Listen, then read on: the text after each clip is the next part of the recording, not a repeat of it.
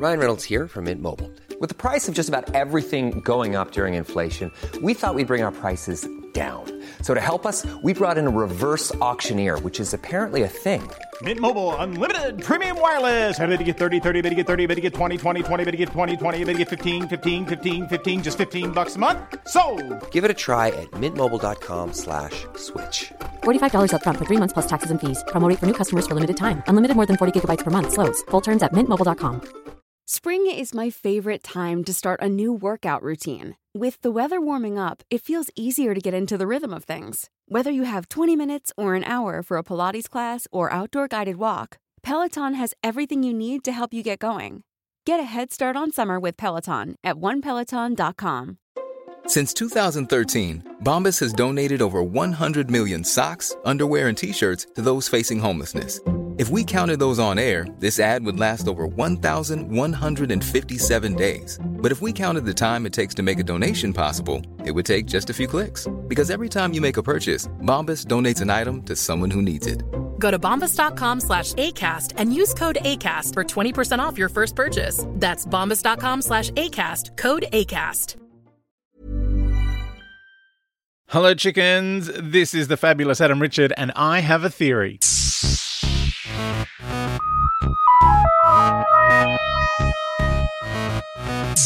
Oh, hello, chickens. How did we feel about the Stolen Earth, The Journey's End? I would love to hear from you. You can, of course, send me a message or just write a comment or anything you like at patreon.com/Adam Richard, at Adam Richard, at Twitter, and Instagram. I'm just trying to think what my handles are. At Fabulous Adam Richard at Facebook. Also, theory at adamrichard.com.au if you really need to unload. You can always slide into my DMs as well. They're all open. You might get an automatic reply on some of them because I don't know, for some reason people feel like I'm going to fall for some weird scam where they give me $5,000 a day to do advertising on my Facebook page. And given how many people write in barely comprehensible English from strange Gmail accounts, I don't think they're real. Also, I have an agent for that stuff. I enjoyed it again. Like, I remember the first time I saw these two episodes, this big, massive finale of season 4 with David Tennant and Catherine Tate. I was excited. Oh, by the way, can I apologise to Freema Agyeman, who I have left out of all of my lists of the people whose names are in the opening credits, because I'm racist, maybe? Or I think mainly because her storyline was kind of cauterized from everyone else's. Like, everyone was kind of hanging out on the ship together, and she was off doing a retread of her wandering around the earth for a whole year. Which was the end of season 3, her season in the show, which was kind of weird for Martha to be doing, because she was like, it almost looked like she had the same outfit on. I'm just going to wander around the world for a whole year with a backpack on, and then get everyone to phone the doctor. And getting everyone to phone the doctor also was a thing in these two episodes, which I was like, oh, I feel like this is not only let's get all of the other Doctor Who spin-offs and fold them all into one episode, but let's also retread a whole bunch of storylines. Like, let's get Rose crossing the dimensions, which was the end of season 2. That was the big finale there. There was a big Dalek battle there with Cybermen. There was a big Dalek battle at the end of season 1 where the Doctor regenerated. Also, he regenerates, but then doesn't. In this one, that's something I've kind of wanted to talk about. I feel like I breeze over these things when I'm doing the recaps, even though I go off into tangent world and down little cul-de-sacs.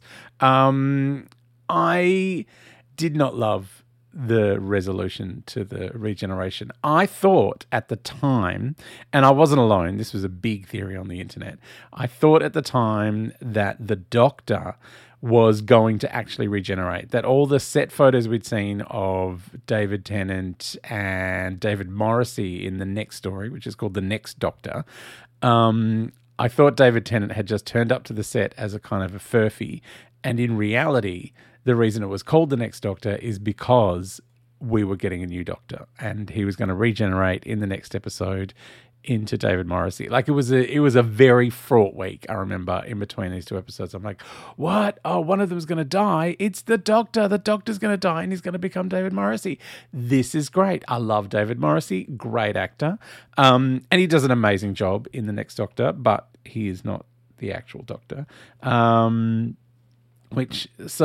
he just siphoned it off into his hand, I was like, oh, I don't like a fake out regeneration. I was especially furious with the Peter Capaldi fake out regeneration in season 10, which if you'd been watching Whovians, you may have seen my fury writ large. I really like those 3 episodes in the middle with the weird pyramid and the scabby face people, the weird mummy people, and that other weird fake out where they woke up and it was all a dream episode.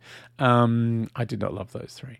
But I think mainly it was the fake out regeneration. It's like, I know it was kind of like a last minute thing developed in the 60s to try and explain why they were replacing the actor with someone who looked completely different and had an other personality, and it's meant the show can keep going beyond losing a lead actor, but I feel like it's something you don't use lightly. It's not something you go, oh yeah, we'll just don't talk about it all the time.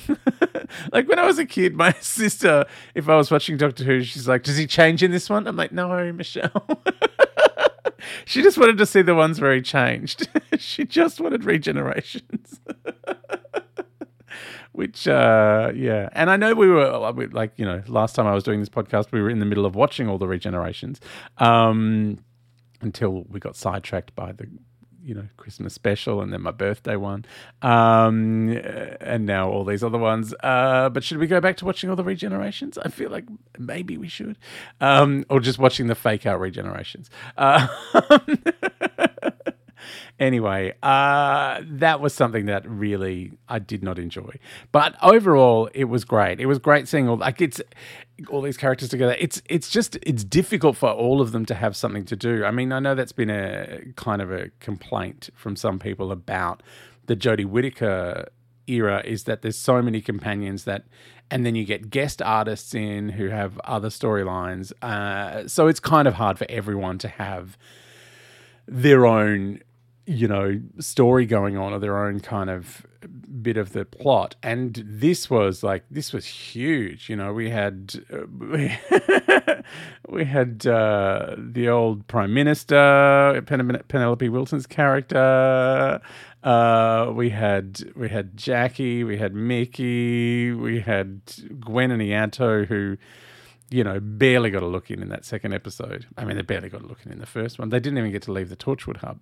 That's another thing that I think Russell T Davies has been amazing at with this, is that obviously he's been told, okay, we can have these guys for 2 days, those guys for another day. And I get the impression Billie Piper did not have many days that she had been contracted to do. Which is why there's only bits and pieces of her throughout the series. And even in this, there's one shot of her when there's all of them in the TARDIS and she's got her back to the camera. I'm like, whoever's wearing Billie Piper's clothes is at least a good 6 inches taller than her. Whoever's got the rose wig on. Because, if you really break it down, the scenes she is in, the number of scenes she's in are very minimal. I was looking at it again, you kind of notice how they maximize everyone's time. So everyone kind of gets at least one line here and there. But there's no big long scenes. All the biggest scenes, I guess, are between David Tennant and Catherine Tate, because they'd already been contracted to do the whole series. Donna's ending is heartbreaking. It is just, I feel like it's almost cruel. The way Wilf reacts is honestly how we feel at home. The way her granddad is like, oh no, she was so much better when she was with you.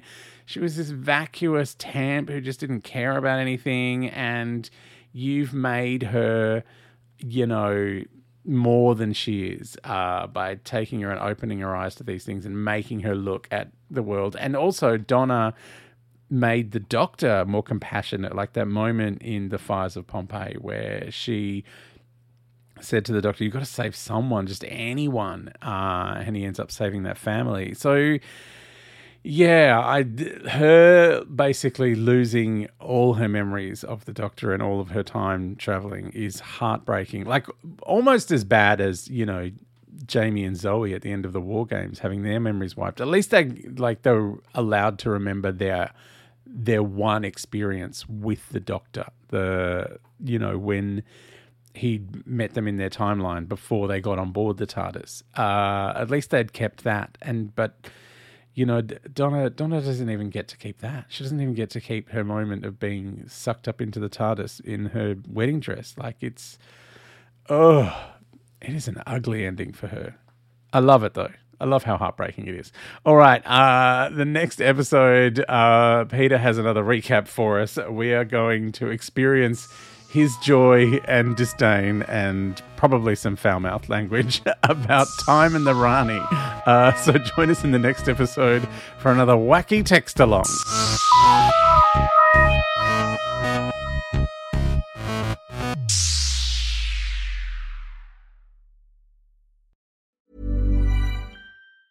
Mom deserves the best, and there's no better place to shop for Mother's Day than Whole Foods Market. They're your destination for unbeatable savings, from premium gifts to show-stopping flowers and irresistible desserts. Start by saving 33% with Prime on all body care and candles. Then get a 15-stem bunch of tulips for just $9.99 each with Prime. Round out Mom's menu with festive rosé, irresistible berry chantilly cake, and more special treats. Come celebrate Mother's Day at Whole Foods Market. Hi, I'm Daniel, founder of Pretty Litter. Did you know cats tend to hide symptoms of sickness and pain? I learned this the hard way after losing my cat, Gingy. So I created Pretty Litter, a health monitoring litter that helps detect early signs of illness by changing colors, saving you money and potentially your cat's life. Pretty Litter is veterinarian developed, and it's the easiest way to keep tabs on your fur baby's health right at home. Go to prettylitter.com and use code ACAST for 20% off your first order and a free cat toy. Terms and conditions apply. See site for details.